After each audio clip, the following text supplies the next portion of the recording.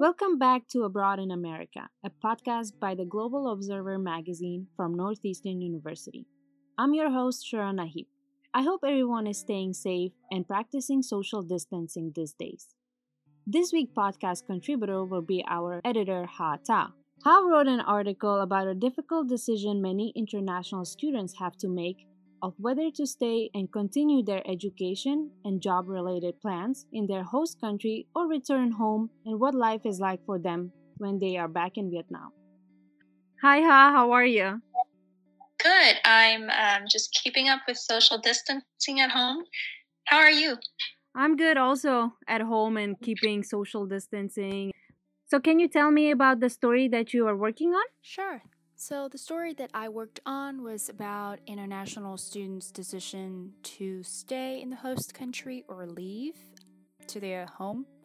And I've talked to mainly Vietnamese international students from places like Europe, the US, Korea, and a lot of them had to make the decision to come home, a decision that could mean a lot to their future, like a couple days.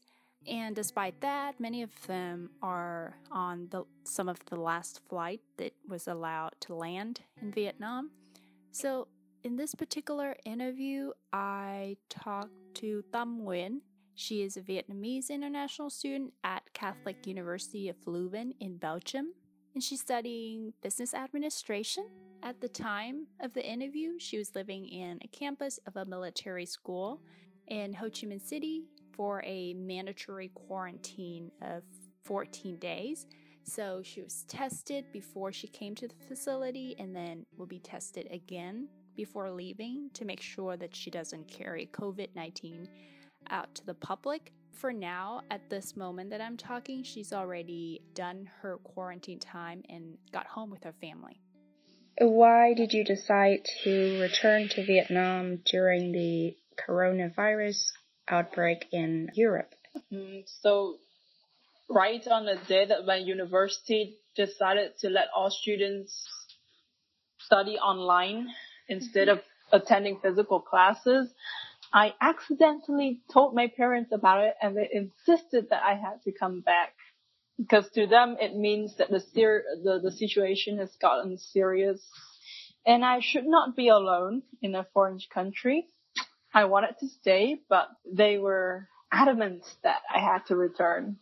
So the quarantine is mandatory? Yeah, it's mandatory.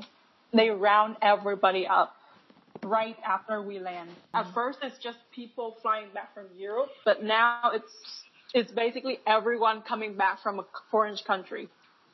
And where are you being quarantined? I'm being quarantined in a military school of a military region. Number 7 is in District 12 of Ho Chi Minh City. I know that there are other camps because a lot of people are being quarantined right now, so they have to increase the number of camps. Do you think that being sick in Europe, would you worry about healthcare costs? Yes, I would worry about it because the insurance that international students have do not cover costs for hospital stay. So if it's just seeing a general practitioner, going to the doctors for consultation, for advice, for a prescription, or just some simple medicine, some drugs, then we will be fine. But I know that some people have very serious symptoms after contracting the coronavirus and they have to stay in the hospital. And for us, it can cost from 6,000 to more than 10,000 euros for a stay in the hospital. So yeah, it's a great concern. Do you feel safer being in Vietnam, or do you feel like you'll be safer in Europe? It's mostly the same for me because in Europe, the locals, even the governments, authorities don't really take this virus seriously. Well, they had not been taking it seriously, and now they're starting to, and that's kind of a late reaction. So it's quite unsafe in Europe, but in Vietnam, for me, because I'm in quarantine, and I have to stay with many people, so it's also kind of unsafe because we can infect each other in the quarantine camp. So yeah, it's not much of a difference for me. But I think if something happens to me in Vietnam, then the people will take care of me better since the beginning in Vietnam. What's the life in quarantine like for you? Our living condition is quite okay. We're being fed a lot of food. We have like 3 full meals a day. It's quite crazy because when I was in Belgium, I don't really eat 3 meals a day. I'm very lazy. I don't cook. Yeah, and they check our temperature twice a day, every day. We were tested once. I mean, my batch, the batch that was quarantined starting on March the 16th. Yeah. So we were tested once. We're expecting to be tested again right before we leave quarantine. So it's for my quarantine camp, it's quite crowded. There are 8 people in a room. So, and I'm lucky my roommates are really nice. They're really friendly and I make a lot of friends. I don't think I've socialized so much for quite a long time. I mean, we're supposed to practice social distancing, but it turns out this is quite like a networking experience for me. Yeah, so life is kind of peaceful actually and quite comfortable, except for the concern that if someone in the room catches the virus or someone in our fight and also happens to sit near to us catches the virus, then we will be moved to another quarantine camp, special quarantine, and it's a bit, that's of course is undesirable, but yeah, it's just that one single worry, anxiety about it. So what do you do to keep yourself entertained while in quarantine? I think it's quite similar to people who are self-isolating in their homes right now. So basically just phones and laptops. Thank God for Wi-Fi. If you check my Facebook post, you can also see that I ordered a puzzle of 1,000 pieces online to kill Tam. I tried to look at some class materials, but honestly, I just cannot focus. I also teach English online, so that's something that makes me feel useful. And I talked to my roommates about the coronavirus.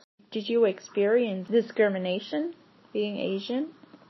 A bit. So if I sneeze in a supermarket, people give me weird looks. I know a classmate of mine got yelled at. They called her Wuhan, even though she's not Chinese. She's Vietnamese, just like us.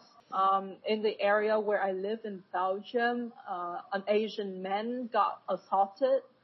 Is there anything that you wish that your university would do to help international students in this time? I think they basically just encourage international students to talk to each other.